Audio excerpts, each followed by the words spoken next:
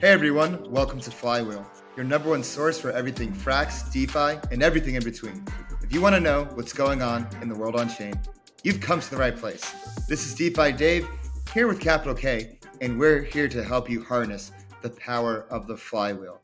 And this time around, we had a fellow podcaster, DGen, and honestly all around enthusiast and lover of the space that we're in. We had Rogue Itachi on from Yunt Capital, and honestly, from the beginning till the end, we just hit it off and we just kept on flowing from the get-go. I really liked vibe with him from literary word cell level, honestly. Like we both love the narrative and storytelling and how can we better communicate this space to both internally to people that are involved with it and externally to people that are curious about it. Kit, what are your thoughts on this one? Dude, I think this is honestly one of my favorite pods. I feel like in the beginning, you and Rogue just had this bromance word salad thing going on. I was like, all right, I gotta come in here and then ask some hard questions and really drill down because he's obviously a super humble dude and he's done great stuff in the space. He's helped a ton of builders and obviously he pushed out his content. Good will yunting. So everybody go and check that out as well after listening to this pod. Yeah, no, and I've listened to their podcast so many times before, so it was really a treat to have him on and kind of full circle because I remember just walking around and trying. It's hard to find good content in this space, and they definitely hit the mark with Goodwill Yunting. Mm-hmm.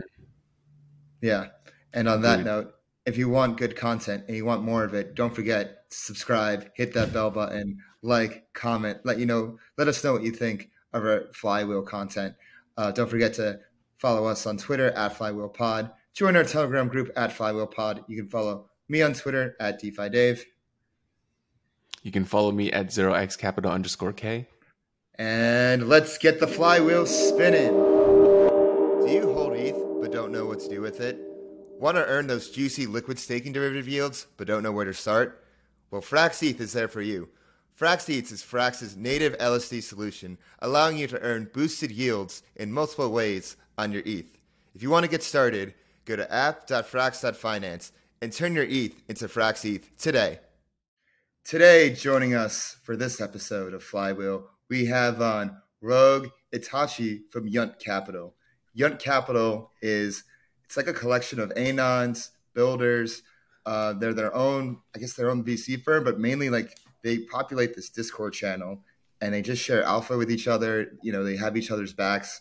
I'm a huge fan of their podcast. I think honestly, a lot of inspiration, especially being for builders by builders, comes from Yunt Capital. So it's really an honor to have you on, Rogue. Oh, thank you, man. That's so sweet. Yeah. It's been a crazy ride with Yunt and the podcast, but I have a lot of fucking fun and you guys are doing some dope shit out here too. So I love it, man. Thanks for having me on. Yeah. I appreciate it. Of course. Can you give us, our listeners who aren't familiar with Yunt Capital, a little bit of history about it and, how'd you guys get into doing a podcast? Yeah, for sure. So Yunt kind of started, we were all hanging out in the Alchemix server just back in kind of the early days. And it was such an awesome community back then. And there's just a group of us and we were all anonymous and we're always shit posting together, always, aping into horrible Ponzi's together. And once in a while, sharing some alpha and making good plays and ideas. And eventually we just kind of spun off and started our own Discord with really the core people. And we just realized we had a lot of people, really smart people with distinct skills and ideas. And we began to basically meme about being a VC firm. And then people came to us and yo, we're down. Do you want to invest in our project? And we're like, hell yeah. And so it was pretty awesome to see that. And we've just kind of snowballed and we have some incredible partners in this space. We love working alongside people. And I mean, we really pride ourselves on being very hands-on VC. We like to, frequently talk to our partners, throw out ideas, help them with whatever, marketing, tokenomics, building, like whatever and wherever we can help. We love being involved. And so we're trying to be a very kind of different VC in this landscape, not just shoveling money wherever. And so, yeah, that's been a lot of fun. And in terms of the podcast, I'm just someone who always loves learning. And that's one of the things I love about crypto is there's always something new to kind of learn. And so I was just like, there's so many smart people out there. I don't know enough and I want to talk to them. And, hopefully some other people can learn from our conversations. So I spun up a pod and started getting some really exciting guests and was like, hey, I have questions, and I seem to be pretty decent at asking questions and making some jokes, and people seem to enjoy it. So it's been it's been an ongoing project for me, but I love it. I learn a lot from it. I have a lot of fun, and it seems like, listeners do as well, which is really, what matters. So yeah, it's kind of our background there. So as a podcaster, what do you think makes good content? Like what do you think makes like a really stellar interview? Like, oh, like that one hits. Yeah, I think it's a mix of a few things. I think I'm always a fan of having humor in there. It just keeps the attention of listeners, whenever possible, and just like a little nice balance of humor here and there keeps people listening and engaged, which, over like a 45-minute hour podcast, I think is important, even if people like to keep it on in the background. But for me, it's also just about like honesty and curiosity.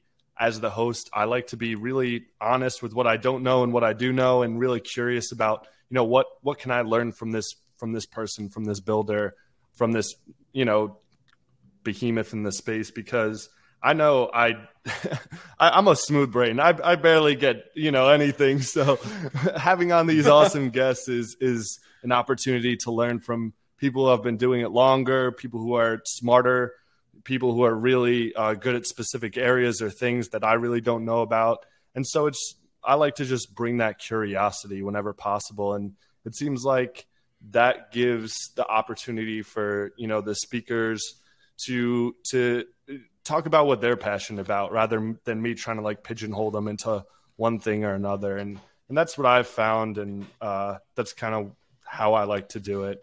But I'm curious, what about you guys? What do you try and like strive for on your pod, or what do you think makes for a great episode? As a fellow smooth brain in arms, smooth brain in Christ, I definitely agree with you on being intellectually curious and just trying to learn. I only know so much, and I know what I'm good at is listening and trying to translate complex ideas into easy to understand concepts. Yeah. So when I have like a lot of builders and guests on, trying to like take what they're building and try and like, you'll see it in my eyes when I try to like rehash and rephrase what they just said and interpret it. And I'm hoping like, oh, like the listeners can get like a better idea of like what's going on. What about you, kid? For me, I like to dive deep, Rogue. Like I'm the guy on the pod where I was like, oh, all this, a soft, touchy feeling about, building is great. That I dive right in there and be like, explain to me the risk of your protocol. Many, how long is your data point back testing? Where does the yield come from? Like, I love it. Show me it on the chain. So Dave and I have receipts. A great balance. Yeah. Because I'm like the idealist. I'm the word. So like, I like, kind of painting a picture of the dream of like what can be, what could be, right. Sell me and I'll help you sell. And kids like, where are the numbers? Show me like how it works. Is it sustainable? It's a great combination. Yeah, honestly. That's a great balance. I love that. Yeah. But let's get like right into it. I'm curious. From all the guests you have on, like, what are like the best pieces of alpha you've gone on from past guests? Ooh, man, that's such a hard question. We've had so many brilliant people on over the course of, it's been a good bit over a year now, I think. I think back to our first episode actually with Fiscantes, and we were talking about Olympus in the very early days, but he just dropped so much like knowledge about like philosophy of like how people act in markets and just like how people act in general.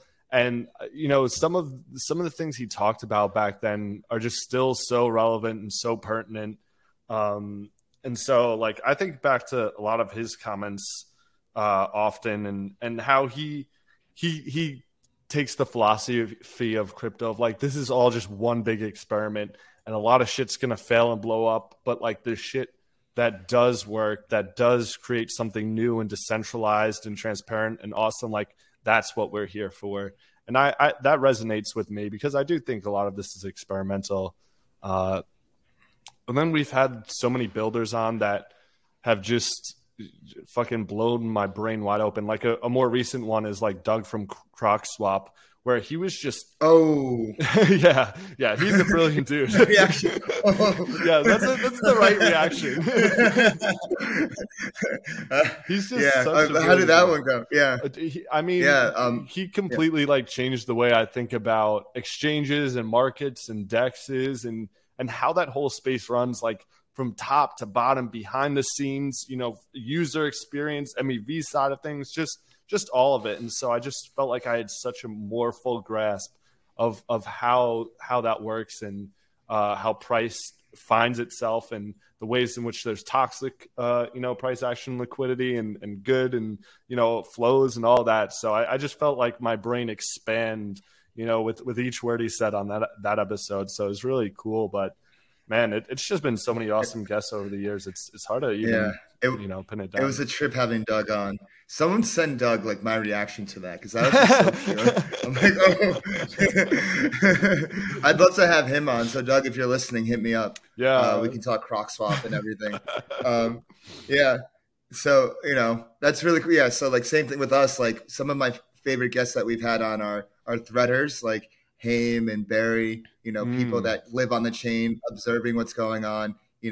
Haim was our second episode ever, and he was just dropping knowledge bomb after knowledge bomb, and me and Kit were just like sitting in just like silence and amazement, like in jaw drop, like just keep going, Haim, keep going. Yeah, and and then having like the builders on, like Jala, and fucking sorry, Indigo. No, I'm sorry, from the Olympus guys. The Olympus guys on. Indigo. Yeah. That it was great, like hearing their story, like talking builder to builder. That's what I love. So whether it's talking to them, talking to Xerox from Redacted, like having like those type of conversations, and of course having like the Deep Frax Alpha podcast because we're like the only source for like Frax information, for certain Frax information, and just like getting like real deep into the protocol in ways that hasn't been done ever or like previously in the past.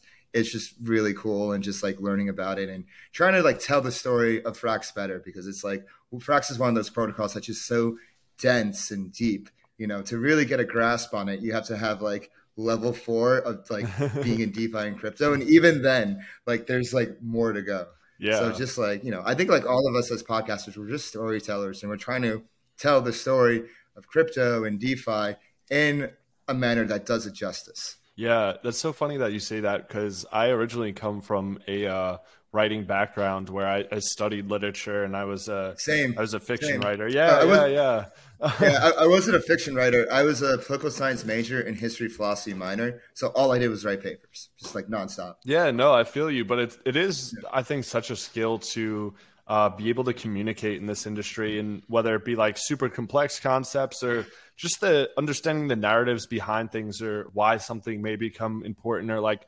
imagining how it could build out to this future, necessity in this space.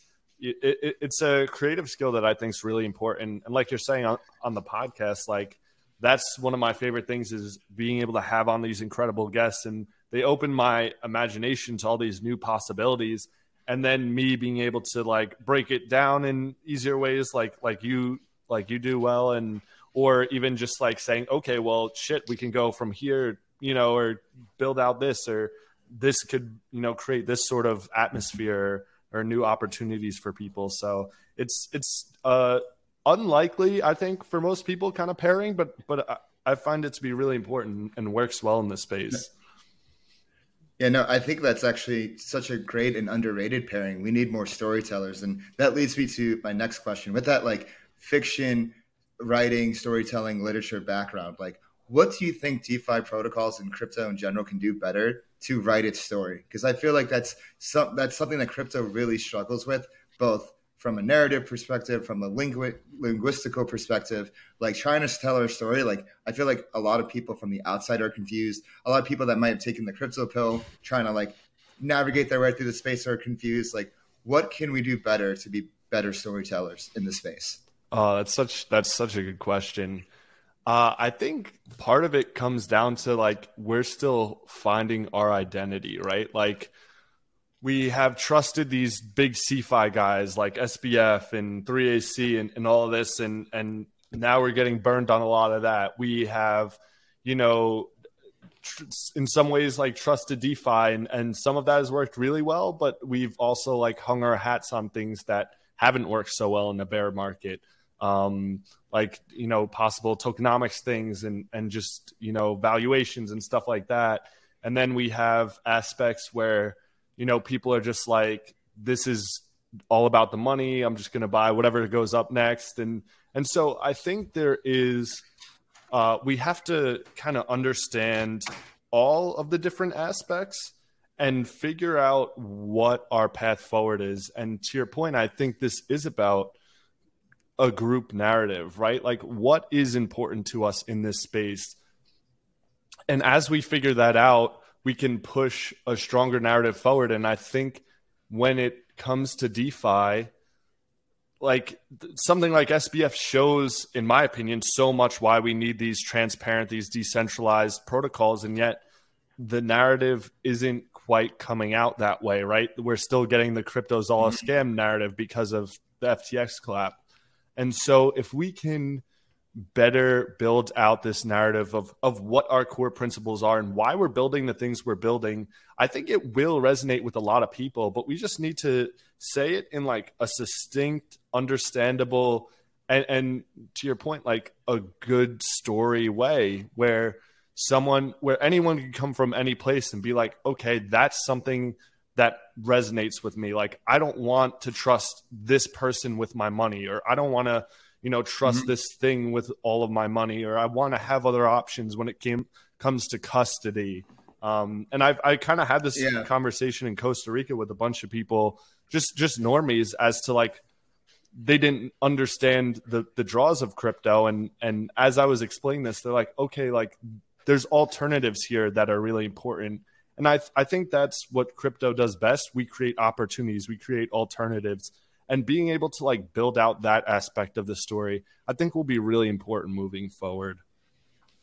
Yeah, so let's break it down. What are those core principles you think that we should be pushing? And what are those values that we should be pushing that will, you know, shape the narrative in the future?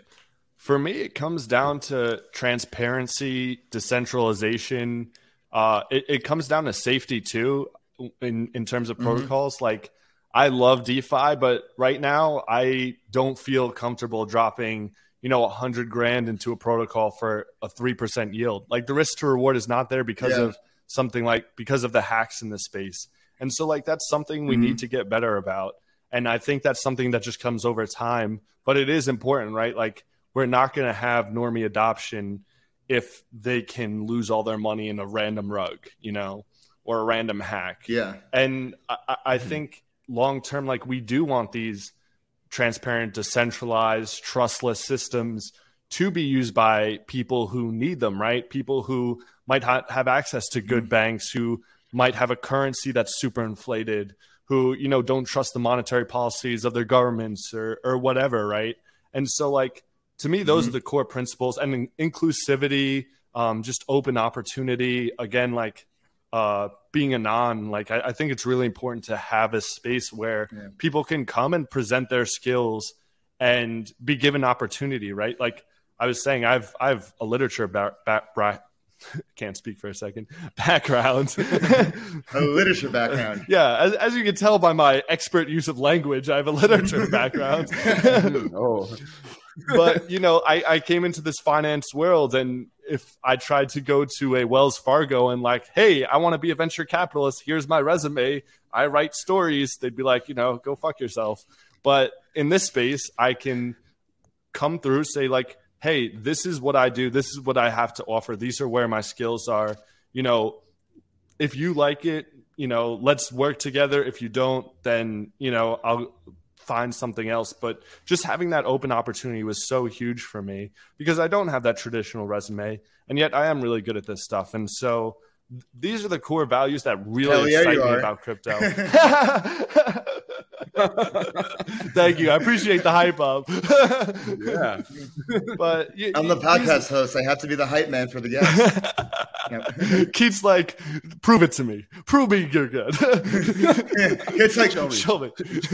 Let me check the chain. Let me check the chain. No, please don't check the chain. I'm down bad, bro.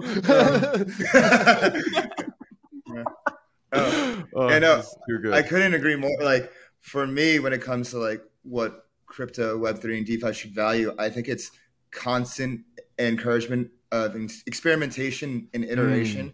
We had on, Amin and Sam, a few months back, and what Amin pointed out, like what's really cool is we can do these monetary experiments that used to just be academic papers in real time, and like constantly like analyze them, evolve them, see what works, what doesn't work. Like that's really cool, and we can build like a better financial system that way, something that works. And who knows, like especially with observing stablecoins and observing like how stablecoin experimentation has went from the beginning of the first gen of stablecoins, which was almost 2 years ago, till now. It's been like really interesting to watch.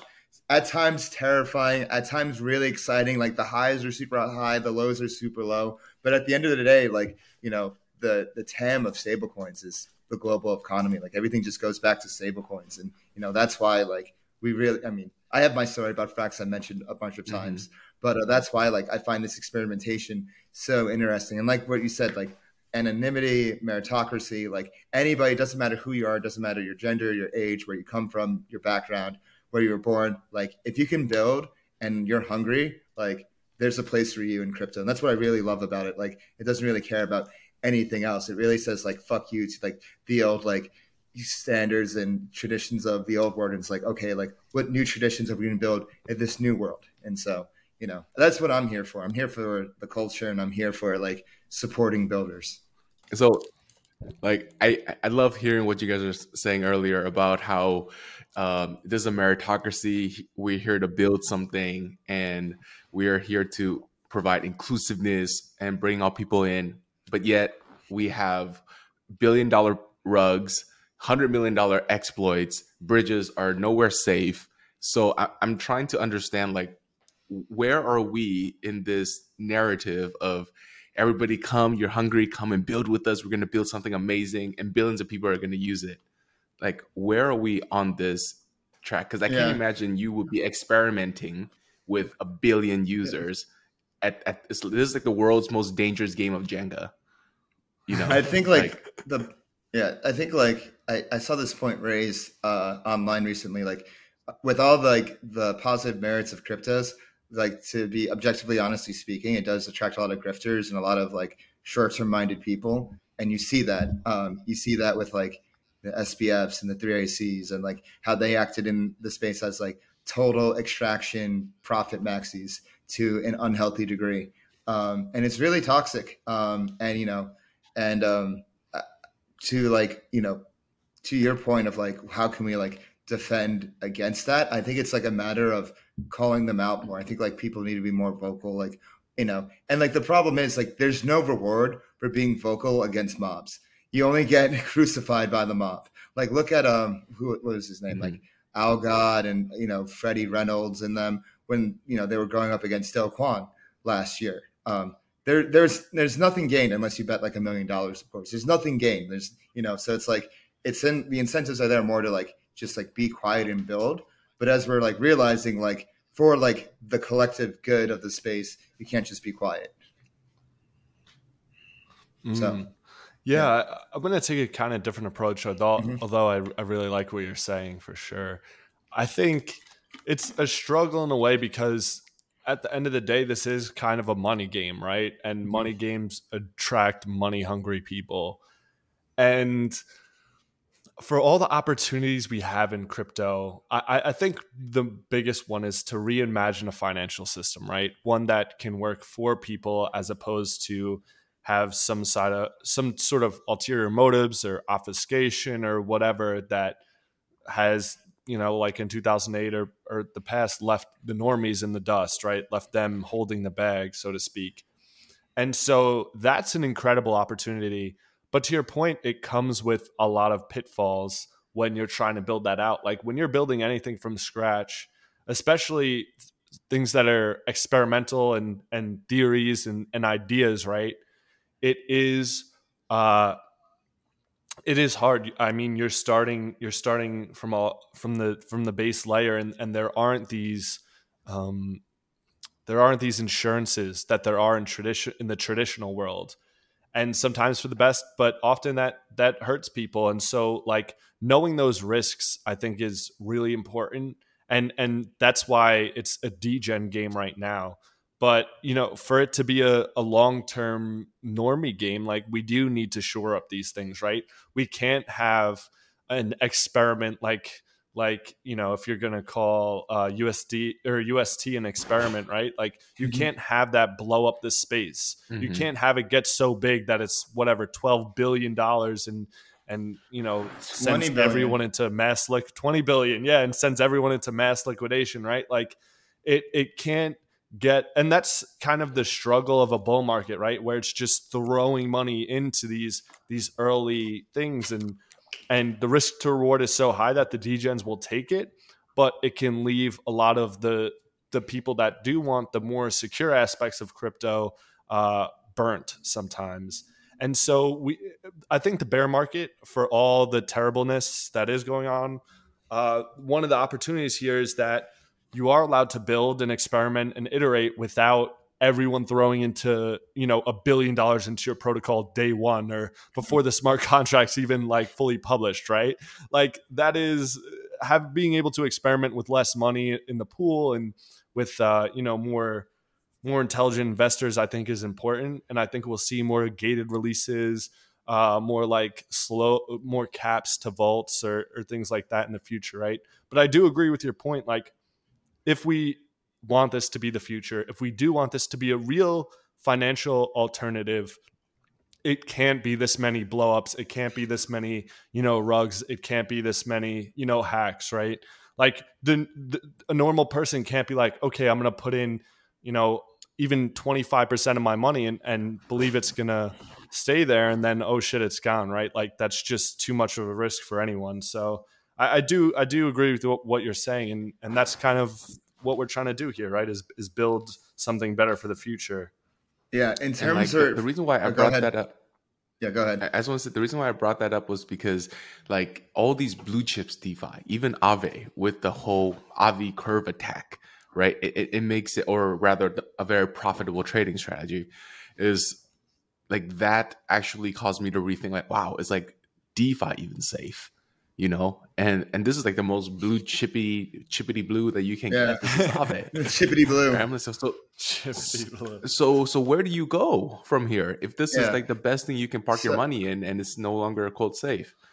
So didn't that guy end up losing money? Yeah, it was an unprofitable trading strategy. But yeah, I get the point, right? Like, to be able to manipulate liquidity, in these types of environments isn't like, ooh, yay, Yeah, that leads me to my next question. So, like, if we were to make this safer for normies and regular people, does that require the government stamp of approval? Like, does that require, but regulation not in like trying to like say like, oh, you can do this or you can't do this, more in regulation of like, these are like the rules, these are the instructions, this is what you can do, what you can do, what you can't do.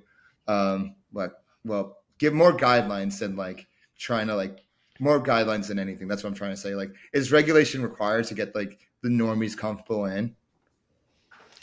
I think that's a good question. We've talked a lot about regulation after the YSC collapse, or after the FTX collapse, on our Yunt Capital podcast. I think what I would like to see is intelligent guidance around regulation, right? So that like, people who actually know what this shit is, what it does, why we're building it, right? For them to create like clear and coherent guidelines in a way as to like what can be used and why, and like how. And I think, we don't want the regulators coming in and being like, okay, this is all this, and we're going to use laws from 100 years ago to try and regulate it. Like, that's never going to work. But to the flip side, for them to be able to like pick and choose where they want to attack or why, or building a protocol. I see this a lot with our partners. Like, they're building protocols and there's just so much gray area around regulation that they don't know how or what to build, or if in the future it'll be compliant. And like, that level of gray area doesn't help anyone, I think, because it makes it hard for the builders to know what they can and can't do. Regulators, it just makes them unsure about, gives them kind of pick and choose ability, right? Like, in a bad way, and they can get wrong as to what should be regulated and what shouldn't. And but I think regulation is going to be really important in the future. And if we did have clarity as to regulatory guidelines and kind of remove some of that risk from the system, I think that does help, because I see it in builders and investors as well. Like, it's so open right now that no one really knows what's safe and what isn't, in that sense. Yeah, and if that regulation does come, it's going to completely change the landscape, whether for better or for worse. Because right now we're in this kind of wild west gray area environment where people are like unsure, like what's right, what's wrong. Like, sure, there's like certain regulation in some areas, but no one's really sure. But once like things get like sure, then it will probably bring like a lot more builders and I would call them less risk averse builders, and it's going to really change the environment of like what's being built, honestly. You know what I mean? Yeah, I'm trying to think, as a second order effect here. Is like, okay, let's assume that we did have regulation in place already. How would that have stopped something like the Luna anchor implosion, right? Or how would that stop FTX's kind of fraudulent, commingling of funds? Like, that's fraud, right? It's outright, with or without regulation, that would have occurred anyways, right? Well, wasn't the FTX US arm actually fully solvent because they weren't allowed to like commingle the funds in that way? The FTX So I think one like, was, yeah. Yeah, so I think in like some small way, even if it wasn't 100% because of that regulation, like that actually did help users, right? In that, like, it couldn't happen on the FTX US side because of how that's set up. And like, that's a good thing, right? Like that not happening is a good thing. But I think I agree, regulation doesn't necessarily stop all fraud or criminal activities or anything like that. And I'm not sure it would have even stopped Luna, but I think having clarity again for builders is important. Like the tornado cash thing, if you're building something that might kind of be a little considered a risky build, and you just see the tornado cash guy go to jail, like, that's fair. No, No, how are you gonna fuck that? Like, I'm not putting my freedom on the line to like build a decentralized protocol. And even if it's one that's important, right? Like, I think there's iterations of the tornado cash model that can be,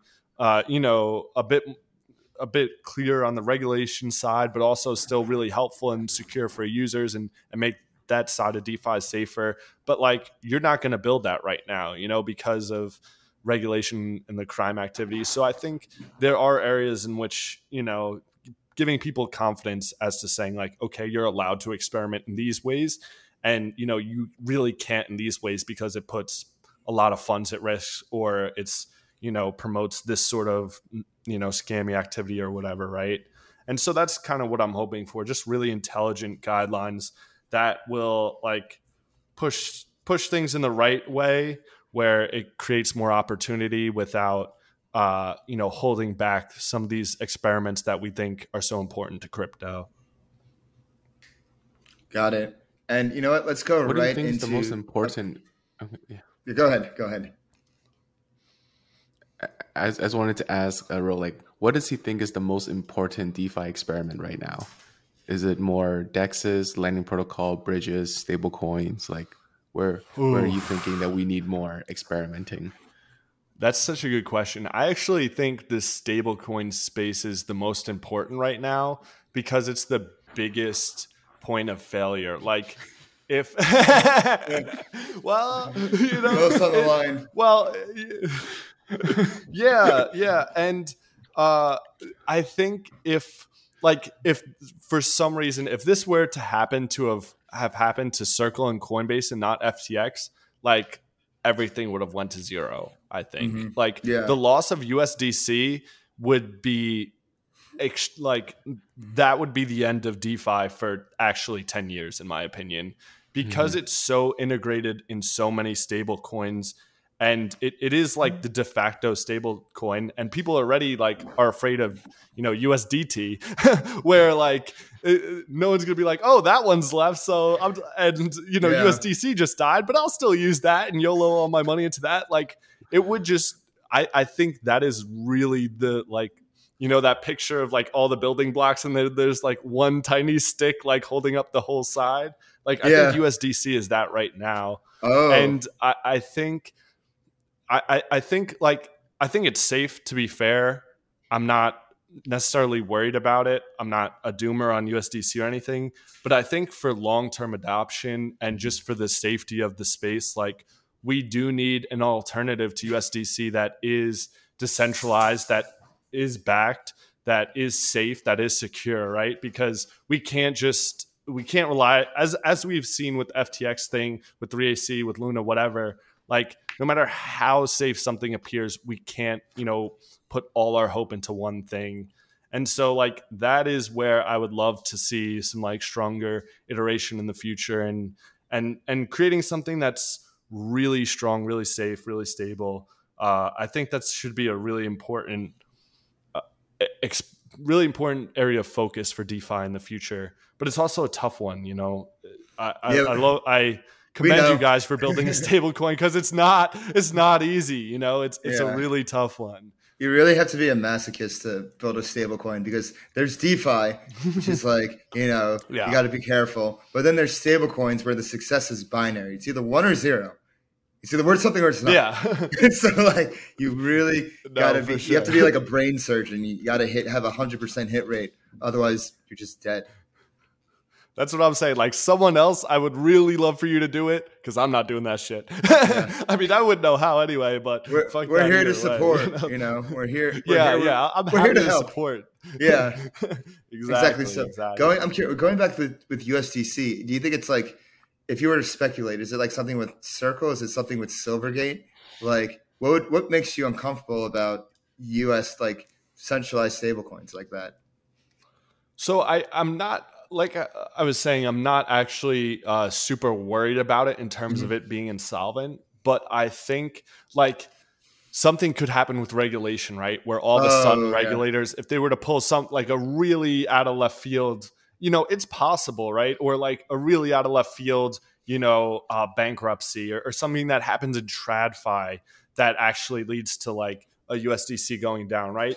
Where it's just, again, I'm not super worried about USDC right now, actually, but the fact that I see it as the one pillar holding up all of DeFi, and I don't want that, right? Like, I don't want this whole decentralized system to rest upon one thing, especially something that is centralized. I would like to see some other option be built out. So in the future, like, if USDC were to go down for whatever reason, again, I think it would be not likely, but out of some, crazy alternate future, which we see can happen, unfortunately, right? Like, I do want there to be another option where something like DAI is still mostly backed by USDC. Frax has, I love you guys, but a lot of USDC backing, which again isn't a bad thing, but like, it's not necessarily a true alternative, if that makes sense. There is, of course, some USDC backing, but I have to correct you. So the majority of backing is... please do. So, like, this is a whole misconception, wrapped USDC. It's not like DAI, where DAI you have the PSM, and so you just have 3 billion USDC sitting in a smart contract. And so, like, Circle, in theory, could blacklist that smart contract. With Frax, what it is you have the USDC, and that's deployed across a plethora of strategies via the AMOs. And so the most popular, does that make sense so far? Do you know what an AMO is? Yeah. So the most popular, largest AMO is the Curve AMO. And so most of the USDC is in the form of Curve LP tokens. So it's really the Curve LP tokens that are backing Frax. It's not the USDC. So if Circle were to like blacklist, Frax, they would have to blacklist Circle. And then at that point, DeFi would have much bigger problems. So I like to say, like, it's not that Frax is backed by USDC. Frax is backed by DeFi. It's backed by the AMOs. It's backed by Curve, Uniswap, Aave. Now, like, Frax's own native primitives. So you have FraxLend, FraxSwap. It's backed by DeFi. Yeah. That's the way I would think about it. And so, I do like that. But I guess in terms of this specific example, like, if USDC were still to go to zero, then Frax I'm saying it wouldn't be like another alternative, right? Like, I could use then everything's Frax instead of Z. That's just what I'm saying. Like, we can't have that for long term, in my opinion. The thing is like right now, like when it comes to building a stablecoin, you have design choices in the stablecoin trilemma. And so, like, in order for stablecoins to scale properly, like, the way to do it right now is to add something like USDC as collateral. But like in the future, that could be different. Something that could happen is like ETH reaches like global economy market cap. You can have it backed by ETH, or something like that. But for right now, like if you want to build like the most useful stablecoin, something that it depends what the goals of your stablecoin are. Like Frax's end game is to be the central bank of DeFi. How is it going to do that? Emulate a central bank. Have the AMOs like OMOs. Go for the Fed master account. Go for the Fed master account. And so Frax just has like different there's no right way to build a stablecoin. The right way to build a stablecoin is that it remains pegged to $1. As long as it's that, boom, you have your stablecoin. It's just like a matter is like as like a user, like what you're looking for in a stablecoin. Like at the end of the day, people want to go back to a stablecoin that's pegged and like that stays pegged. Like, there of course there are decentralized alternatives and like, like RAI and LUSD, but like you can't really scale those. And like LUSD, like God bless it, but it can't maintain its peg. It's always like it's a floating peg, which is fine. And like it's like a worthy alternative for those who like have those concerns. And I feel like that concern is like romanticized a lot, and for good reason. But at like the end of the day, like you can think like in practical terms and idealist terms, and there's really no right or wrong answer. It's just like a matter of like what are the numbers at the end of the day. What the name of the game is like who has like the most stable coins in circulation, and right now it's like Tether and USDC, and then you have BUSD, DAI, and Frax. And so it's a game of 100%, and I do see it as like a really big and long-term problem, like that needs to be addressed and understood and built out over time, because I 100% agree with you. Right now, like you do have limited options in being able to build out a stable coin that scales and that's pegged and that works correctly. I just think long term, it's something that we should keep experimenting on and try and find alternatives. That's my hope. I agree. And like, I feel like stable coins like Frax and DAI, they give a buffer for that experimentation to happen. Because if you had because they're in this middle ground. And so, because if you just had like Tether and USDC and then like LUSD and RAI, their market cap would be completely eaten by the centralized one. And even if they were to figure out a solution, it would be very hard, if at all, for a way to catch up. So Frax and DAI actually play this purpose of like allowing for this experimentation to happen. I like that. Keith, what's your thoughts on this stablecoin debacle? Give us the answers. I see you pondering over there. You're like, oh, I already know the answer. No, not at all. I may have a smooth brain question to ask the both of you, since all three of us here are proclaimed smooth brainers. Now, is it more important for the stablecoin to have the one-to-one collateral backing? Or is it more important for the stable coin to have the liquidity for you to exit in case there is a bank run? Like, if you had to pick one of those to be priority number one? Do you prioritize collateral so that it's 1-to-1 at all times and you can just redeem?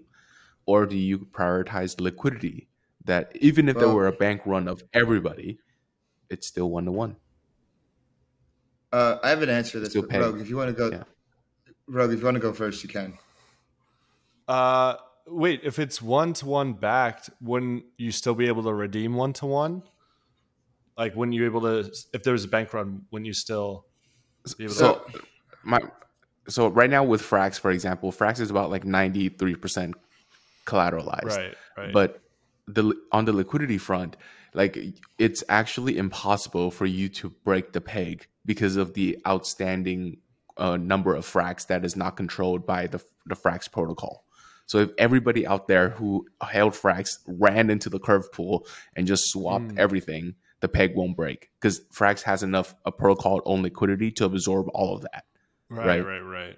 So Yeah, so I'm it's like, the first backstop is the liquidity in the curve pool, and like the backstop of last resort is the 1-to-1 collateral. So to answer your question, I think it's the 1-to-1 redeemability is the most important thing.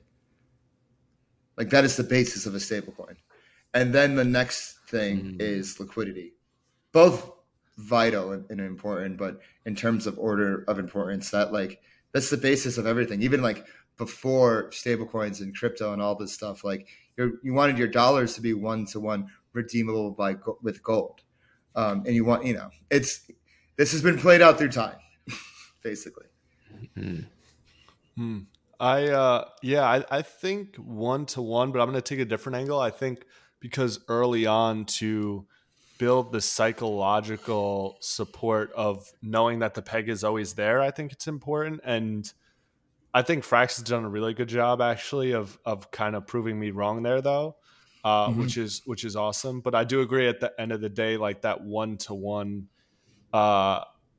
is that's what I would prefer in my stable coin. But I mean, again, I think Frax is kind of proving me wrong in some ways, and the liquidity is working on what you guys are doing and having that extra capital efficiency. So I don't know. Y'all are smarter building a stable coin than me, so don't listen to my smooth brain takes.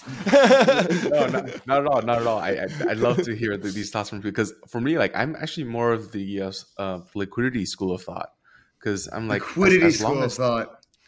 because then like if it can't break, like if the peg, for example, let's say it's back 1-to-1, but there's like no liquidity on this stable coin, and anytime somebody trades in and out of it, there's massive slippage.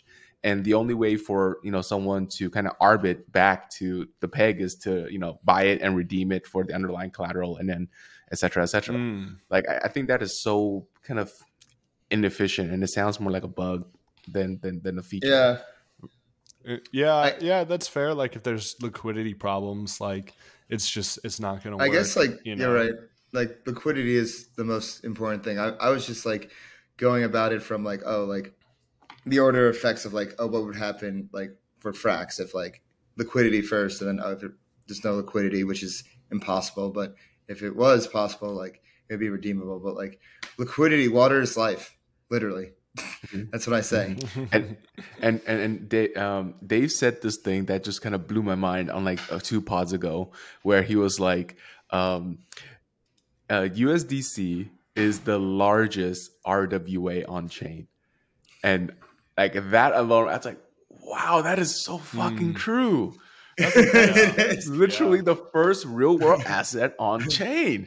And like when people talk, when people are like, there's no product market fit for real world assets on chain, like now I just point them to the market cap. There's 50 billion reasons why there's product market fit for real world asset on chain. At least we pray they're real world assets. right. I mean, well, and everyone, no, for sure. But that leads me to that's well said. Yeah, that leads me to my question of like, what are your thoughts on RWA and its space in DeFi? I just went to a like crypto what is it called, like a get together type thing, and they talked about real estate on chain and the future of that. I actually think that would be interesting just because it'd create more liquidity around real estate. Like if I can put my house into Aave and then like borrow against it, borrow like USDC or something against it, that would be super interesting. And it just creates more ease of liquidity or being able to take out loans uh, for a house or something using that as collateral instead of like not wanting to do like a Wells Fargo like 7% right now. That's really cool. But in terms of, I think there's a lot of just idealism around real world assets on chain that I don't see coming in the near future, that I'm not like super hyped about. I mean, I think it was like a day one thing where everyone was trying to do a, was it ICO around like, I'm going to bring paper clips on chain, or whatever. My favorite and was like Dentacoin and pothole down. Yeah. Oh my God. And like I'm bearish on like 99% of them, honestly. But I think the things that do come on chain and do work will be awesome and do offer liquidity options that are kind of necessary and awesome. And I think like cars and houses would be cool if we could figure that out. Just because I fucking hate traditional finance. Like I went to get a car and they made me put 50% down, and I had to, and my fucking rate is 7%. This is when rates were like at 2%. Wow. All because I hadn't leased a car before, even though I showed them like hella proof of income, hella money, like everything. I have an excellent credit score, all because I bought my first car instead of leasing it, right? And like, that's basically just like a fuck you, right? Like there's no reason for that. They're just like, hey, we can do this thing. So here you go. We're going to charge you out the ass because you didn't meet these like random requirements that we just arbitrarily created or, whatever, even though you meet every other requirement in all the best ways. So I think having options around those important real world assets, that's exciting to me. How we're going to build that out, I'm not sure. A lot of experimentation around that might be scary. Like, I don't want to lose my house in an Aave hack or something, or like a hack. Like, people are losing apes. You don't want to lose your house because you have your keys on chain. So I think there's potential there, but I'm wary and bearish on a lot of it. But, the fun thing about the space is there are smart people that are going to figure out ways to do this stuff, and when it comes through, it'll be cool. Yeah, what do you guys think? I mean, I feel like real world assets, popular buzz term. I was really big into it. I was really hyping up BridgeFi during the first half of the year, so I call that connecting with the real world on chain. Is that like bridges on chain? Like I could buy the George Washington Bridge? Yeah. Hey, I got a bridge to sell you. You want a deal? I'm just kidding. So like bridge, like connecting, like like whether it's real estate or whether it's cross border exchange, whether it's P2P loan, or like different types of loans like done in the real world, like short term, medium term credit loans. Like there are opportunities where like there should be like a pool of capital that's like hard to get. But because of like how the real world works with like blackout dates and this and that, but since the chain's on 24/7, like those pools are always available. So that gives like a lot of BridgeFi opportunity. The second half of the year, I became like less bullish on it for now. I'm bullish on it long term, BridgeFi, but like I don't think it's going to happen immediately. And I really like the way Frax is going about it. It's like we're going to prioritize one real world asset, and that real world asset is getting a Fed master account and bringing that yield on chain. I think that's especially with their model of like trying to be the central bank of DeFi, that's a really way of going about it. So that's kind of like my thoughts about it. I'm still like living on chain and looking for opportunities on chain. And I was going to ask you like what you think. And after this, I want to go into real yield on chain and get your guys' thoughts on that. So when I think of art, what you guys talked about the houses, I just in my mind just went to like, imagine people could flip houses like they flip NFTs on OpenSea. and it's Mm. just that easy. Like there's no 90-day escrow waiting, da da da. Like no, Yeah. like everything is all cash. You just literally just flip Like houses. Like on that's a like pseudo AMM too. Oh yeah, my That'd be super God. right. Like interesting. Oh, houses and on what zero. like wouldn't that be crazy to think about? But like, hey, houses in this neighborhood is gonna be all like NFT-fied, and then you could literally just flip it on OpenSea casually, as long as you can pay cash for it, and like, or you can even finance it, right? There's a ton of like NFT financing, like Astaria, whom we just had on previously, and for me, I think real world assets that are alternative real world assets without the regulatory overhang will probably be the first thing to come on chain, right? Like, I think fine art and things of that nature is gonna watches is definitely going to be the first avenue to get on chain before any of these like more regulated real world assets would. Yeah, Granted, like those are smaller the better. I mean, that's still big. Don't get me wrong, but like less complicated. Like you said, like yeah. less like Yeah. No regulatory overhang. That's gonna be the Right. thing that Right. kills any real world assets to come on chain. Mhm. Yeah. Yeah. Speaking of just any assets, let's move the conversation a bit from real world to real yield. What are your guys' thoughts on the real yield narrative that has come about over since the summer? Go ahead. So define that for me. Like, what do you consider that, or like, I how do consider you it, see that? or it's fun. I was actually just thinking about it before the interview. Like real yield on chain, where does it come from? And before this was even, it's always existed. And where it came from on chain, it's just speculation. It's just been people like Right. levering up. That's where the yield came from throughout the Oh yeah. entire bull cycle. And it happened in the bull cycle. And like, I guess like the foundation of real yield was the GPTC trade, like people just levering up on that. Hmm. And then it's just kind of like trickling down to all of DeFi and like letting all these games being played. And it came at a time when like interest rates in the real world were really low, and so you had these opportunities on chain. So everybody was like aping in, had money, and like there everything was flowing. But now it has like switched, and now the interest rates in the real world are higher. The yields are lower on chain because people are speculating less. The place where like real yield is, has the spotlight is on GMX or GLP. And GLP, GMX is, it's a speculation platform. It's a derivatives platform. So people are just speculating on that. And now GLP is just becoming a money Lego.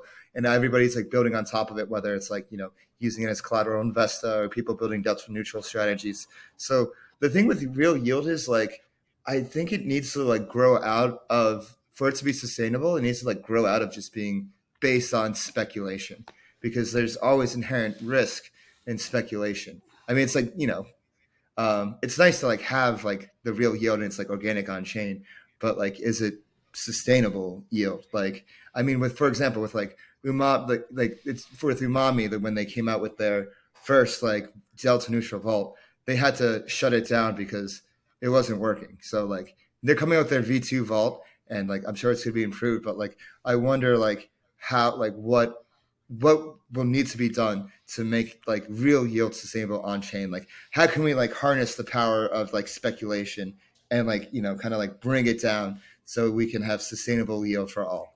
And I was really toying with that before this interview. Does that make sense? Yeah, absolutely. And I actually fully agree with you. One of our partners, Risk Finance, is doing some really interesting stuff around like Mm. delta neutral yield with like option strategies, and they're just Mm, fucking gigabrains over there. But they have a really interesting vault around like a delta neutral type strategy. This they call it uncorrelated yield, which mm, I agree with you. Like in the future, we do need more uncorrelated yield strategies, whether we're in a bull or a bear, right? Because everything is based upon speculation right now in crypto. Like there's so much liquidity that in a bull market, it's awesome to just have easy access to liquidity for speculation, and yet we've seen in the bear like that all disappears when volume is down, when price is down, yeah, and exactly. Yeah. so I think there has to be more tie-ins to other use cases for yield, or more security maybe around even just price, right? Like Mm-hmm.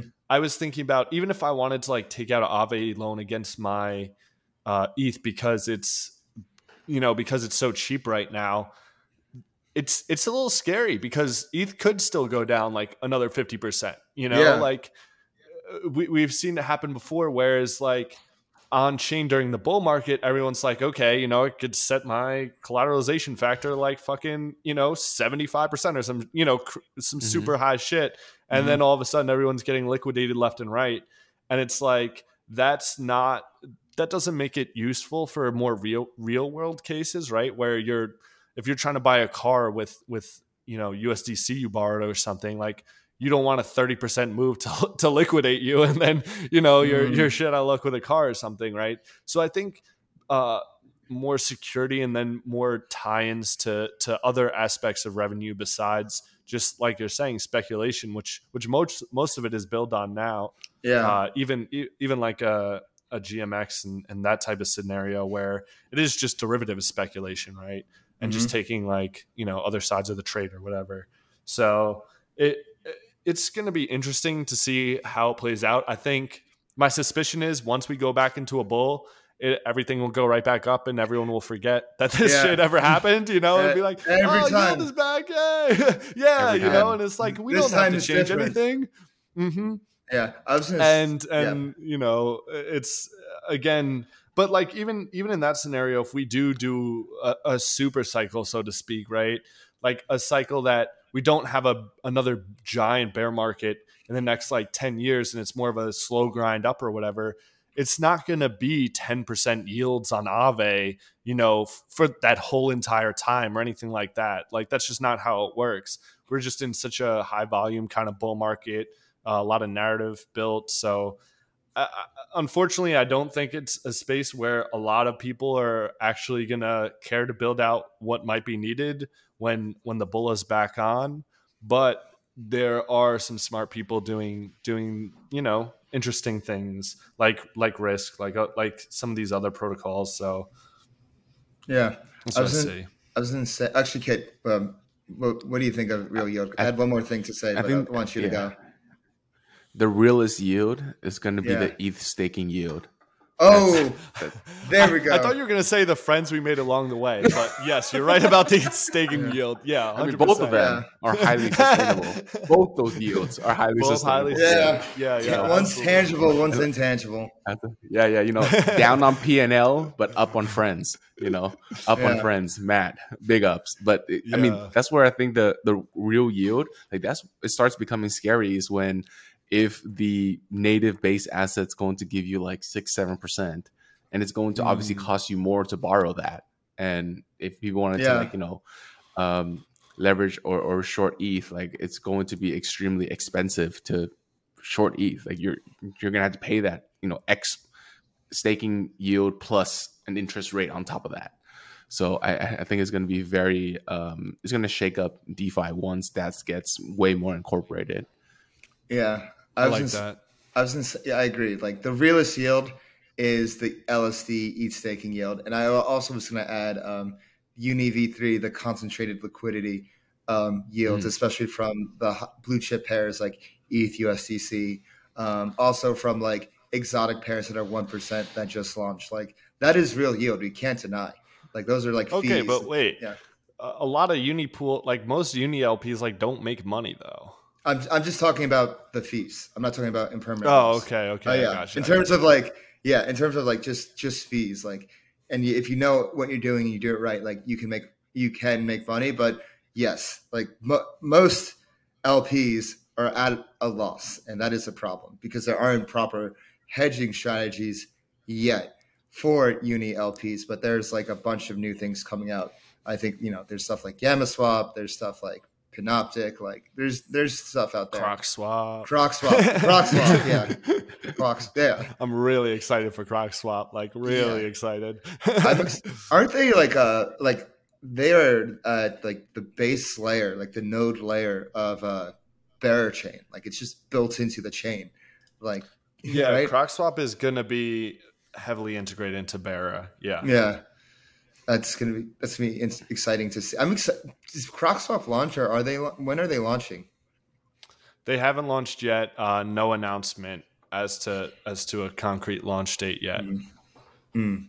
I definitely like this shift that we have going from, instead of food farms, is now animal farms. We have cow swap, we have croc swap, we have Barachain.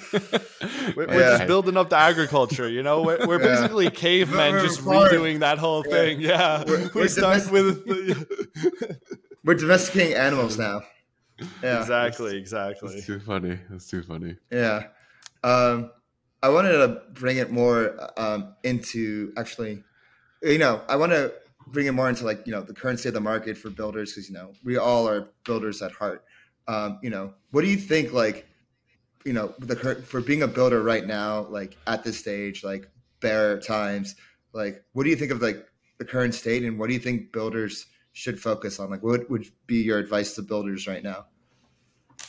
Yeah, so we're talking to a lot of our partner protocols who are coming out now or coming out soon, and I think the game has changed in the bear, in some ways for better, some ways for worse. Like in the bull, the game was throw a token out kind of as soon as possible, set up this kind of LP, make sure you have like this and all these areas of speculation and whatever. And now we're telling a lot of our builders, like, don't release a token now. There's unless it's integral to what you're trying to do, and you have like very specific ways in which it's going to help the protocol and is need for the protocol and is going to accrue value. Like, why would you release it now? There's really no need. It's going to be a down only chart, and like that doesn't help anyone really. And so we're also saying, like, hey, this is an opportunity where you have time. In the bull market, people are just spamming Discord, 24 fucking 7, like when protocol, when release, when When this, when token. that, when token, just, like, I want to ape all this money in, right? There's an opportunity now to take the time in building whatever you're building. Make sure it's tested. You can start it, when protocols are releasing, they're not, super hyped right now on the front page of everyone's Twitter, getting like a billion degens, trying to jump in. It's like you can start with capped farms on more experimental things to like make sure that the safety is there, right? To make sure the functionality is there, to, collect data on how things should be built. Like, there's an opportunity here where, because the level of attention isn't as focused and as it was in the bull market, like you're allowed to build in the bear market and Mhm. set the foundation. And if you can build a really strong foundation over the next year, where when year and hopefully the bull, turns back up in the next year or two, whatever, if that foundation is there and people are starting to come back again, and you're like, hey, look at this wide range of products we offer that are working, that we know are safe, that we've thoroughly built out, we've built out with partnered protocols, that we have all these integrations now. And that's really exciting, because you don't have all the pressure, right? Or all the expectations, or the weight of having $1 billion day one in this new experiment you're trying, and yet now you can build out slowly the way you want to. You can craft the narrative of what you're trying to do, why you're trying to do it, and so you can kind of take your time with things, and then when the time is right, like, release the token that has the best tokenomics, right? Really, I think this is a new time to think out tokenomics models, because we've seen a lot of them are not functioning the way people hope they would, and build out a smart tokenomics model, and release it when the time is right, not when you feel like the whole community is badgering you Yeah. for it. It's funny, like you say that it's really a matter of timing more than anything. With Frax, especially, like observe, they've been building since like 2019. Like the stable having an algorithmic decentralized stablecoin is not a new idea. You had Basis Cash like way back in the Basis way back in the day and whatnot, but it was really like not the right time when it was like released, when it was like planning in 2018, 2019, it was only when Curve came out. It was only there was an option on chain to have stable swaps and always like have the liquidity for one-to-one swaps that it became possible for decentralized stablecoins to exist. And that was the time for Frax to be released. And that's how you had like the whole like first generation of stablecoins with ESD, DSD, basis cash, and everything. That was a crazy time.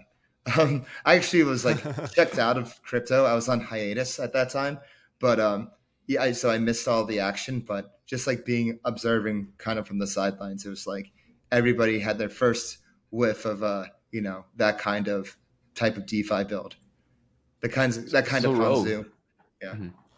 So I wanted to ask Rogue, like, what successful tokenomics that you've seen this last cycle that you kind of hope to see more iterations on? Ooh, that's a good question. That is a good question.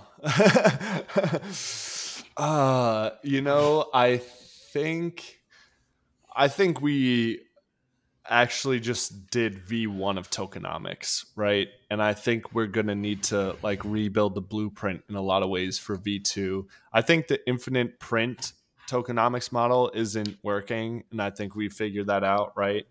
I think the VE tokenomics model wasn't the like savior that everyone wanted it to be.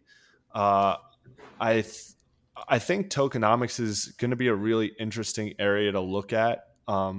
And this is the time to do it, right? Like the bull market is not, it's easy to do tokenomics in the bull market, right? Everything's just up. You press, click, you click and you release token, and that's it. You don't really need to do anything because number goes up. But I think, there are opportunities. Like I do think the GMX, their 2-token model is interesting in terms of being able to offer yield, right? Like there are people who are saying it's not as 100%. Well, it's sustainable, but maybe not 100% safer. Like there are people who are saying that. I'm not trying to speculate on that or whatever. But I do think there are going to need to be actual ways in which tokens accrue value, in which they have meaning and purpose for a protocol, not just like a speculative vehicle, right? Because while that's fun in the bull market, right, we can all buy something that has a good narrative and sell it when the tension leaves it, right? That's not great for the actual protocol. And it hurts a protocol where if people see a chart and it's down 98%, they might think, okay, this is a rug, this is a Ponzi, when in reality, the protocol itself might be incredibly good and functioning well, right? It's just a reflection of the tokenomics model, right? There's no actual correlation between token price and how well the protocol is working. And so I think it's harmful. It can be harmful when people see a chart that looks like, the Burj Khalifa and the protocol is doing well, right? Where we want a tokenomics model that's more sustainable, that accrues value to holders. I want to see more experimentation around governance and trying to build governance models that actually reward good participants, not just, whoever can buy the most at the time and to push a vote or to do, whatever, just happens to be an early bag holder or whatever. So I want to see more experimentation on both sides of the token as to like value accrual, use cases, and also governance, so that it really supports each holder and whatever their focus is, right? Are there any governance models you do like right now? That's a good question. I haven't been diving too deep into like a lot of the newest changes to some of the protocols that are probably experimenting the most, but I like what kind of Parallel is doing, where they have a echelon, which is a committee of like people that are voted in by the community that really know their shit and are smart, but they also have token voting and governance models where that users can vote, and so it's decentralized in that way. Mm-hmm. And so like there's kind of a balance between like having the experts who know their shit, but who are elected, and also a decentralization aspect to it. But I would like to see more experimentation around like maybe NFTs that give you a voting power boost because you're a great community member, or some sort of like rewards you get for being active and creating forums and like doing whatever. So I think there's a lot of people trying a lot of different things right now, and I'm not sure. I think we haven't reached what it can look like yet. We're at the beginning stages of both tokenomics economically and also governance from a political perspective when it comes to our protocols. Yeah, and not in a bad way, right? Like it just means we have more to try out, and that's exciting. That's cool. Yeah, for sure. And before the pod, you mentioned to us you had some Yunt alpha you wanted to share. So me and Kid are both at the edge of our seat. We're curious, like, what is this alpha that you have for us? So we were talking about content earlier on, and that's something that's always been super important at Yunt. Is we believe in this shit, and we're always trying to your point, like give good narratives, tell the story of crypto, make it easy for people to understand, make it easy for people to get involved who want to. And so we've been building for maybe a year now, a long time now. We've been building out a website. We're calling it The Pond.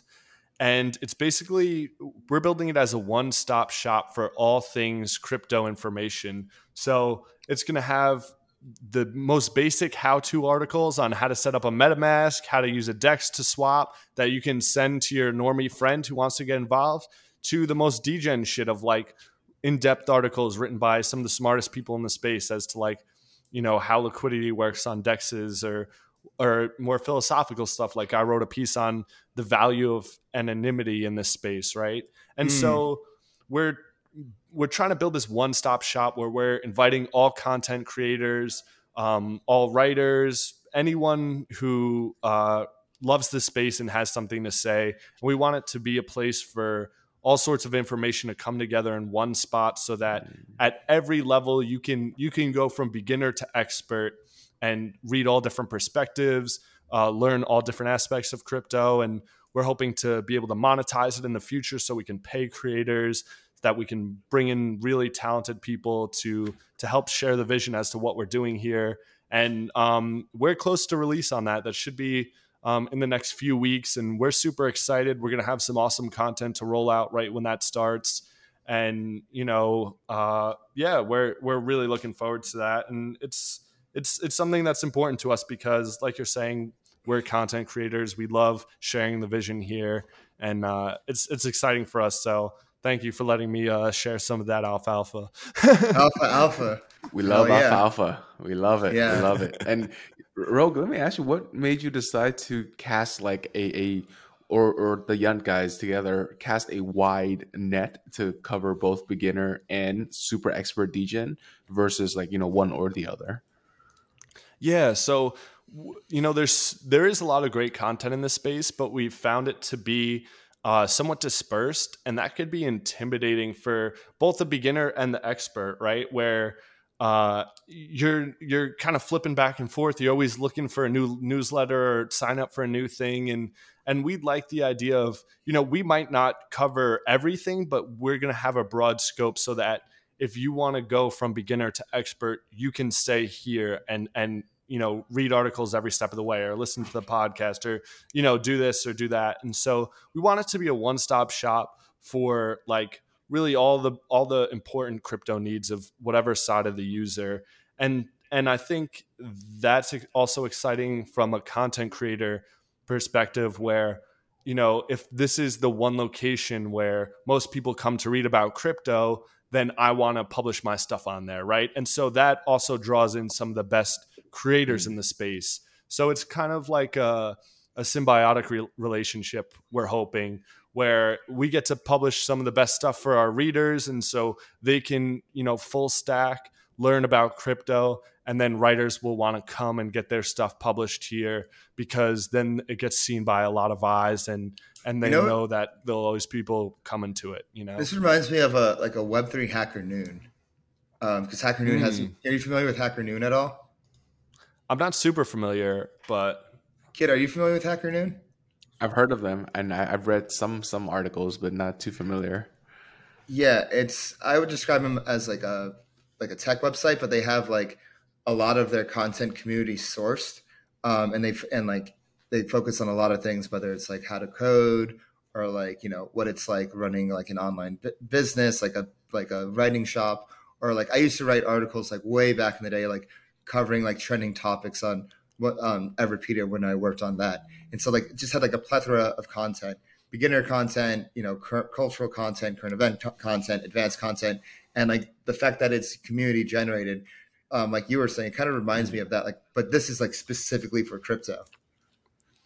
Yeah, no, absolutely. And we at Yunt, we've already been writing articles, so we're super excited to share that. But we want this to be collaborative, and we hope we can then build sponsors out more, so we can really pay some of these amazing content creators that we have in the space. And we're looking to really build it out as fun as possible, and it's going to be a pretty website too, which I'm really excited about. We got some good designers and everything, and it's going to have some fun pond degen frog imagery and all that. So I think it'll just be like a fun place to get your crypto news, to read about the newest shit. And also we wanted a place to like send friends who are interested, because I think it isn't easy for a lot of people to get started, right? Like, okay, maybe setting up a MetaMask, you want to go to this website, or you want to learn how to swap a DEX. Now you got to go to YouTube.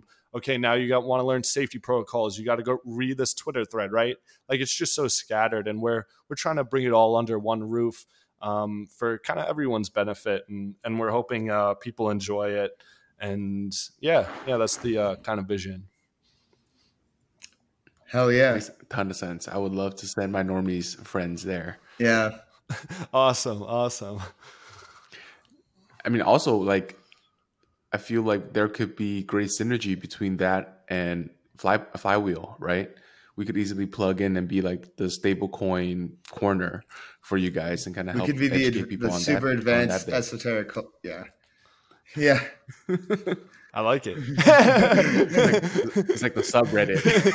Yeah. I mean, but yeah, like that's, I think the beauty of it, right? Is like the guys who know all the basics and know maybe the more technical aspects about that can write about that. And then the guys like you who are in the like super niche, but really important aspect of like the stable coins and knowing that in depth. But you guys love talking about it. You guys love sharing it, and you guys can come here and do that as well, right? Like I love the collaborative nature and how we can kind of build that out. So y'all are always welcome. You know that. Y'all live in my heart. So let's go. Yes, baby. Content composability right here. Hey, there it is. The Pond Yunt Flywheel Alliance. Yeah, that's too powerful. Yeah. Too powerful. Watch out. The Pond. Where did the name The Pond come from? We just always love like degen frogs, just being a frog. And we like, it's going to go from beginner where it's like you're a tadpole, and then you're immediate, you're like a middle frog. And then you grow up and you're like the fucking degen frog sitting on the rock, the frog king. Stroking your beard. Yeah, the degen frog king. And so we just, and it's just like fun imagery. I don't know. We're fucking smooth brains. So yeah. So, speaking of like degen and culture stuff, I want to get into like culture a bit more. And something I like to always like ask our guests is like, when it comes to DeFi evolving and growing up, like, do you think DeFi needs to like grow up a bit, or do you think DeFi should just stay close to its degen roots? Ooh, that's an interesting question. I get different answers. Yeah, I get different answers, so I always like asking it. Man, I love the atmosphere we have, honestly, because what I love about crypto, and one of the things that keeps me here, is I think there's so many awesome people here. And for all the scammers, there's I think like twice as many good people who love seeing each other win, who do want to build out something better for the future, and who love to fuck around on Twitter and like make jokes and have this lighthearted attitude. And I think that's something that I really enjoyed, where like in a TradFi, right, in a bear market, everything's so serious and blah blah blah blah blah, and it feels so hard and everyone's like cutthroat.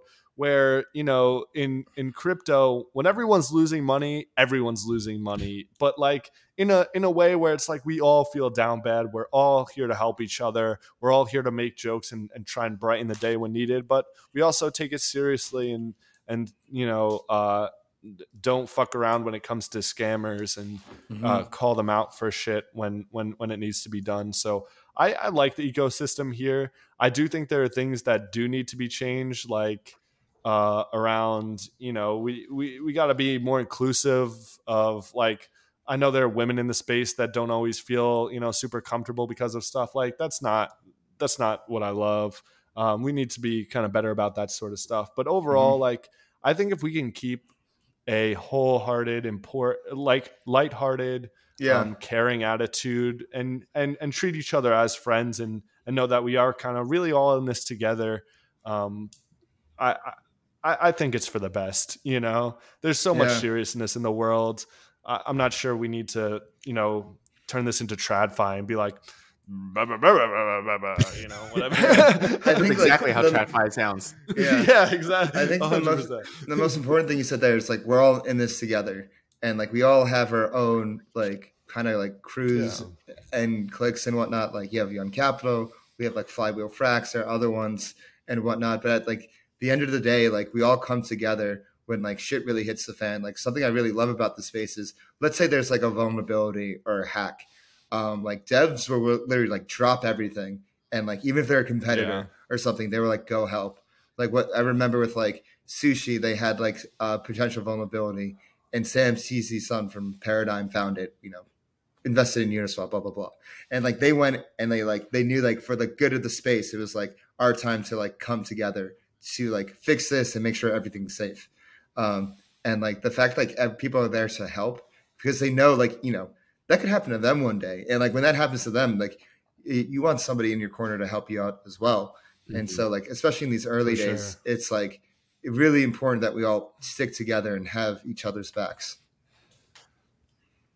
Yeah, fully agree. That sense of community, I think if we could keep that for as long as possible, that's for our benefit, like if we're building out finance, having a sense of community, having a sense of, what's best for you is best for me as well. I think that's really important, just in all of life, but this as well. So yeah, fully agree.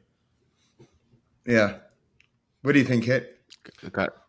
So you guys are thinking, since we're essentially redefining finance, we should also redefine the culture of finance. From TradFi, like where anonymity is not even questioned, like you're not having a camera on and the free flowing of ideas is commonplace, and that's kind of where we are. I just find I'm torn because obviously I like our corner of the internet, but if we want billions of people to use this, I don't know if billions of people like this anime PFP or these memes, or like I don't know if our culture can hit mainstream. I think it's already scale. I think it's already scale. Yeah. I think it's already expanding. Like the term Web3 itself is bigger than DeFi and crypto. Like we have our corner of the internet, and like I think we're kind of like a backbone with our values.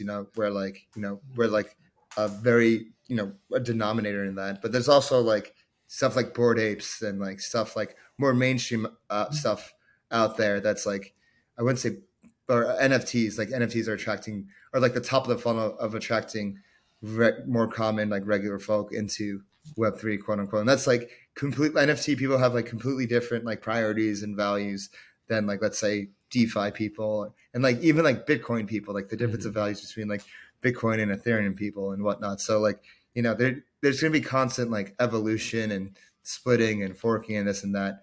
But it's like a matter of like, where do we like hold strong when like shit hits the fan, and like whatever our values are when shit hits the fan. Yeah, I agree Yeah, with that. I yeah, like that. yeah. Just ranting off. Yeah. Listen, I'm gonna be Rogue Itachi either way, so like it or not. Sorry. Yeah. Hey, like it or not. I'm gonna be DeFi Dave, no matter what. Whether so Yep. yeah. No, I feel you guys. I mean, I get it. I love, like I said, I love our corner of the internet. My only concern is like, I don't know if our culture can scale exactly like Jan said it so Yeah, eloquently. it's like Definitely. does the tech become its users, or do the users become its tech? Like, because like people had, it's funny, like if you like look at like MySpace when it first started, like it had everyone learning HTML, like guys, girls, and like everybody just Oh, wanted to like right. check out their profiles, and like people had to like get like a certain level of skill in order to participate. And that definitely, like, the medium is the message, so like you had to like that, using that like shaped you and shaped your interactions and shaped how you showed yourself in the world in MySpace with like HTML Mm-hmm. profiles. And then like once like other social media like Facebook and Instagram came along, and it wasn't as like technologically, intensive to like build a profile. You could just like upload photos, this and that. It's a lot easier. Kind of like it changed the culture a bit for sure. And then like you look at like Instagram culture as a whole, and then you have TikTok and TikTok culture as a whole. Like the medium is the message, and it like shapes how like you present yourself and how you interact within like a certain system. Now with you apply that to crypto, like right now you have like signing in with MetaMask and signing transactions with like wallets and stuff. And I think like if you're like thinking about next cycle as it comes along, and how like if we want like what is it going to take for like more normies and regular people, it's probably going to come to like wallets and UI, and that's going to like interact how like Web3 evolves as a whole. It's like what wallets is going to look like, because like right now like it's MetaMask is like quite common, but like what's it going to like look like in the future? Like I don't expect it, especially after the privacy concerns, to be like the de facto lingua franca. It's probably going to be something else. I don't know what that looks like, but I don't know. What are your guys' thoughts on that?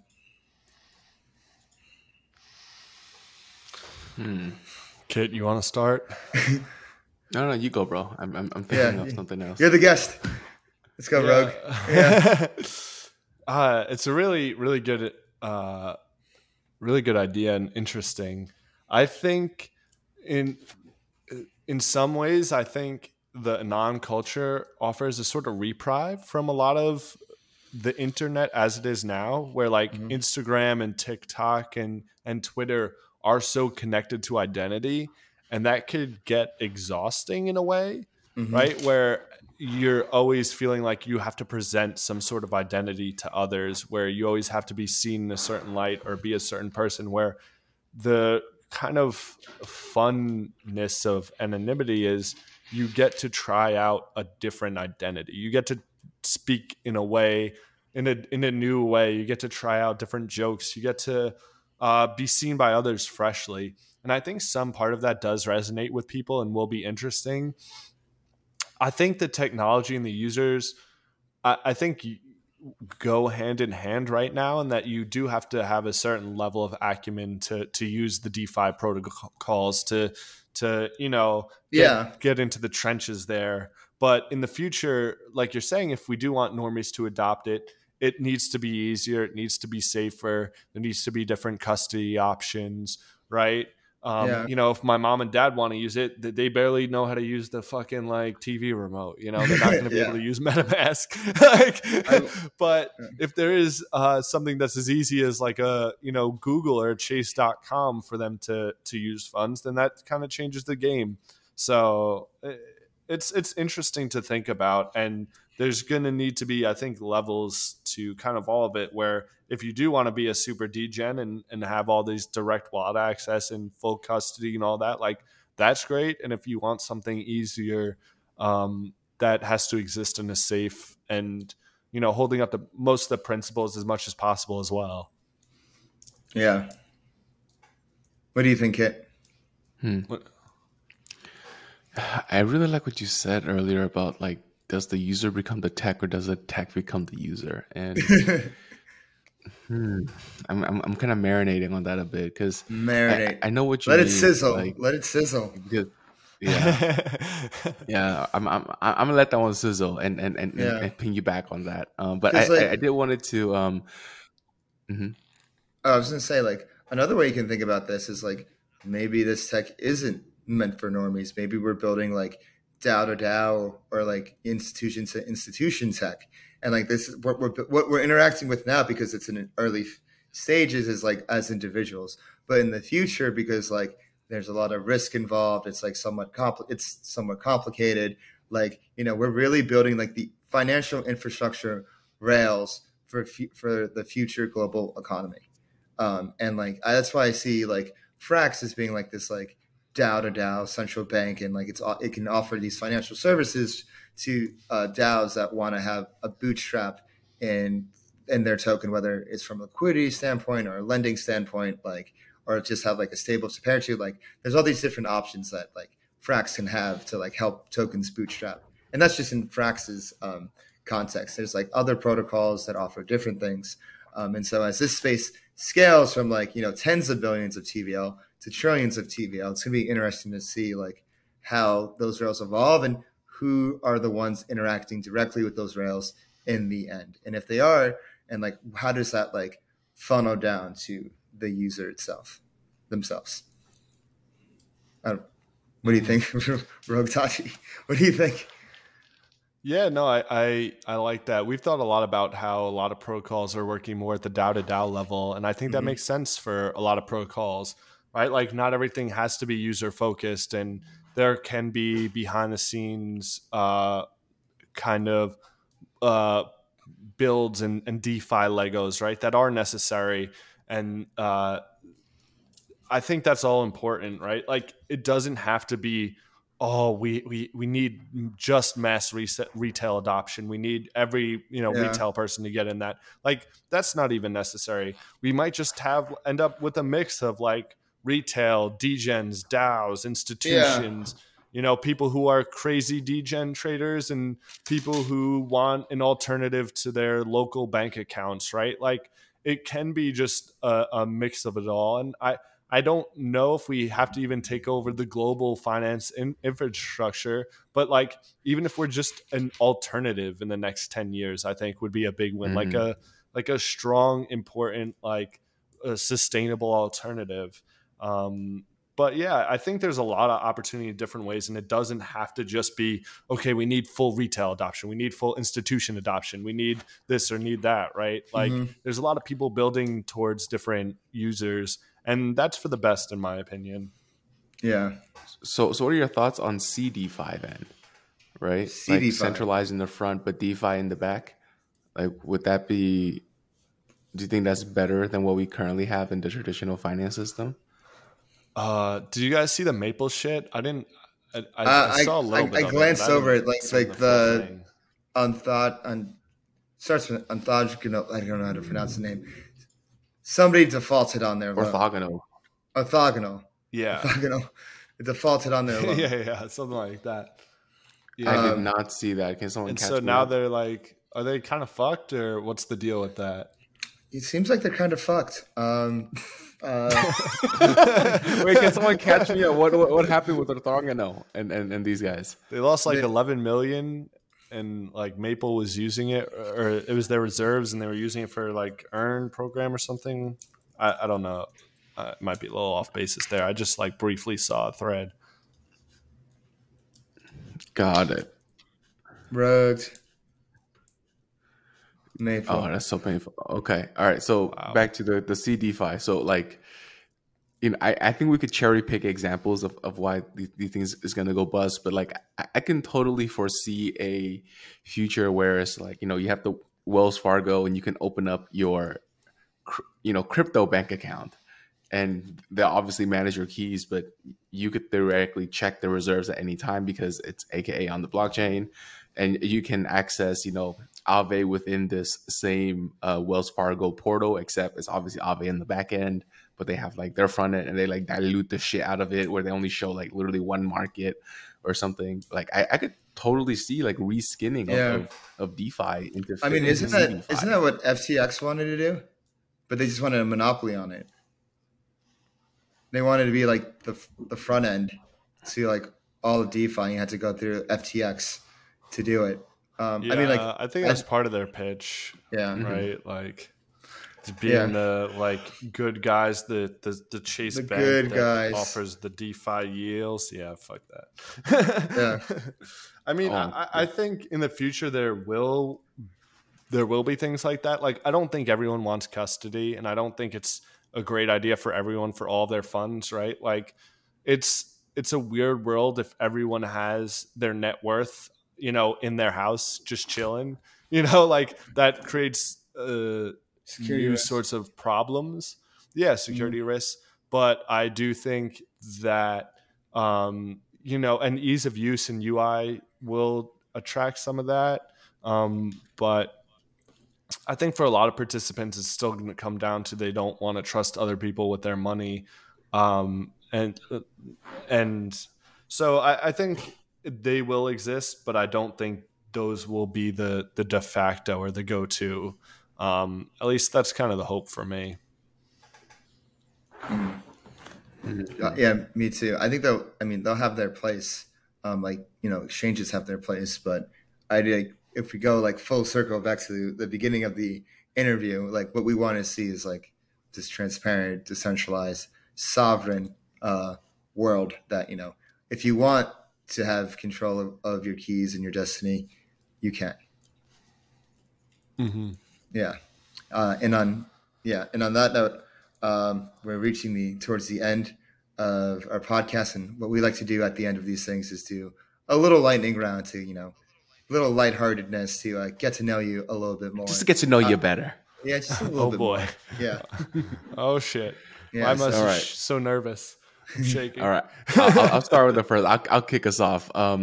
Rogue, what was your virgin crypto experience? And sexes don't count. My first crypto experience. When did you first touch the chain? Oh man, I think my first thing was like I put money into Compound, and it was like it was either Compound or Maker, and like what I paid in gas fees was like way more than I ever could have made in interest from putting it in. But it was cool to just try it. And this was back when gas fees were high. And I also opened a Maker Vault because the idea of Maker was so fucking cool to me. That's one of the first things that just like sold me on crypto. The idea of like liquidity in that way.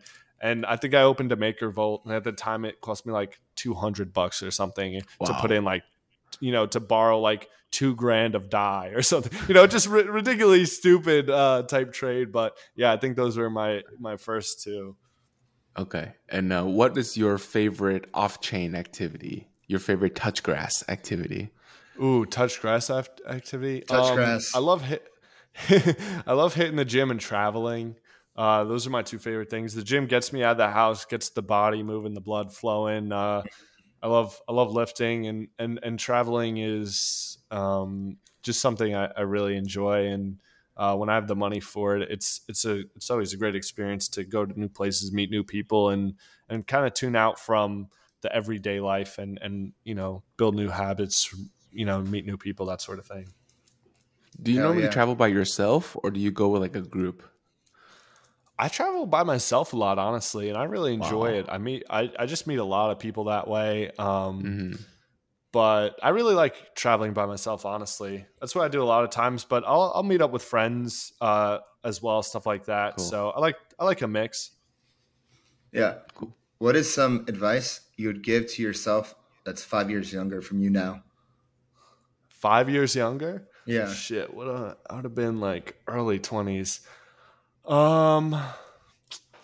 Honestly, it'd be like trust the process. This is gonna be a weird life, but everything you do, you're gonna learn from, and like you're gonna get to where you need to be. And just everything in life is a lesson. It doesn't have to be. Even some of the hardest things are the best lessons. So just like always keep that in mind, and know it works out at the end of the day, and you're always learning and growing. That's what I'd say. It's really beautiful. Okay. Thank you. I'm okay. Also, I'm fuck calling. bitches get money. Okay. Fornicate with women. I got two and acquire currency. Buy Bitcoin. I got too wholesome. I had to, buy ETH would also. I definitely throw that in there too. Okay, I mean, I'm calling an audible here. I normally don't ask this question, but I just, since we're having such a good vibe here, what advice would you give your 5-year older self? Ooh, what advice would I give my 5-year older self? Yeah. Dang, that's a good question. If you're in a bulla, sell. Take profits. Take profits. I feel like that's an buy echo. low, sell high. Buy low, sell high. Yeah. All right. Advice for any the last age. question that the last question to wrap us up here is like, if you weren't in crypto, what would you be doing professionally, career wise? Ooh, professionally. Probably writing in some form or another. That's my other like major skill, and I do enjoy it a lot, and so I still do it now, just not as much professionally. But yeah, probably some form of writing or another. Like a book or a journalist or probably a book, but wow, it would also be cool to fiction. Wow, a full novel. Content for things I enjoy. Yeah. So yeah, some level of that. I'm getting back into it in the bear too, for sure. Get a little more time on my hands, so diving back into that fun stuff. What about you guys? I want to hear your answers to that one. Oh God, I think. Oh shit. I mean, I'm praying I never have to get a normie job again. We need another cycle because I can't go back to fucking waking up at 6 a.m. Yeah, God, I'd probably be doing something in tech still. Like, I mean, I'd probably be doing some like tech BD role that isn't crypto. I think I would like go towards that. If not, I'd be like a writer or in politics. Interesting. Yeah. What about you, Kit? I would either be in game design or game development. Yeah. Oh yeah. Did you sign up for parallel early access? I did not, bro. Do you have the plug? Dude, it's a tweet, so I could drop the tweet in the chat. But yeah, definitely sign up and get in that. It's a blast. So yeah. Will do. Well, Rogue, thank you so much for jumping on, man. This has been such a pleasure. Right from the get, I felt like we just vibed real well. Yeah, it's always a pleasure talking to you, and thank you guys both so much for having me on. This was a great time, and this is a dope pod. I'm happy we have some more excellent content creators in the space and some smart dudes. Oh, thank you. It's good to have you on, Rogue. Can't wait to have you on the next one. Thank you, sirs. Yes, we'll catch you when the pond launches. Yeah, catch you in the pond. Yeah, keep an eye out on the Yunt Twitter for that. The Yunt Capital Twitter for that. Dropping soon. Pond soon. TM. Cool, brother. Peace. Thank you so much. Peace, y'all. Thank you, everyone, for watching this episode of Flywheel. We had on Rogue Itachi from Yunt Capital and Goodwill Yunting. Final thoughts on this one, Kid. What did you think? Man, sometimes I forget how good of a dude this guy is. He is a good dude. I met him. Yeah.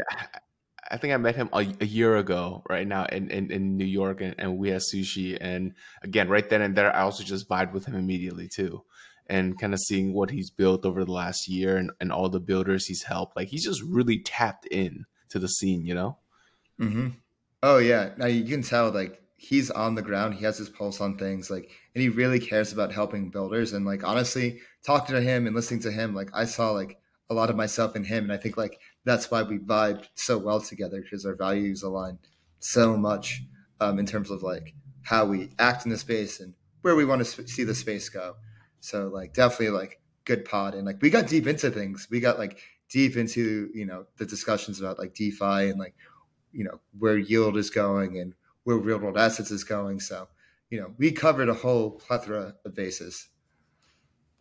Yeah, and there's not a lot of people we can do that with, So I know. I really enjoyed this pod. I hope the listeners enjoyed it as well. Yeah. If you want more culture and you want more deep conversations, do not forget to subscribe. Hit that bell button. Hit that like button. Let us know what you think on our YouTube. Don't forget, follow us on Twitter at Flywheelpod. Join the discussion on Telegram at Flywheelpod. And follow me on Twitter at DeFiDave22. Follow me at 0xcapital_K. And we'll see you next week. Peace. Everything said on this episode is not financial or tax advice. This channel is strictly for educational purposes and is not an investment advice or solicitation to buy or sell any assets or to make any financial decisions. This video is not tax advice whatsoever. Please talk to your accountant and do your own research.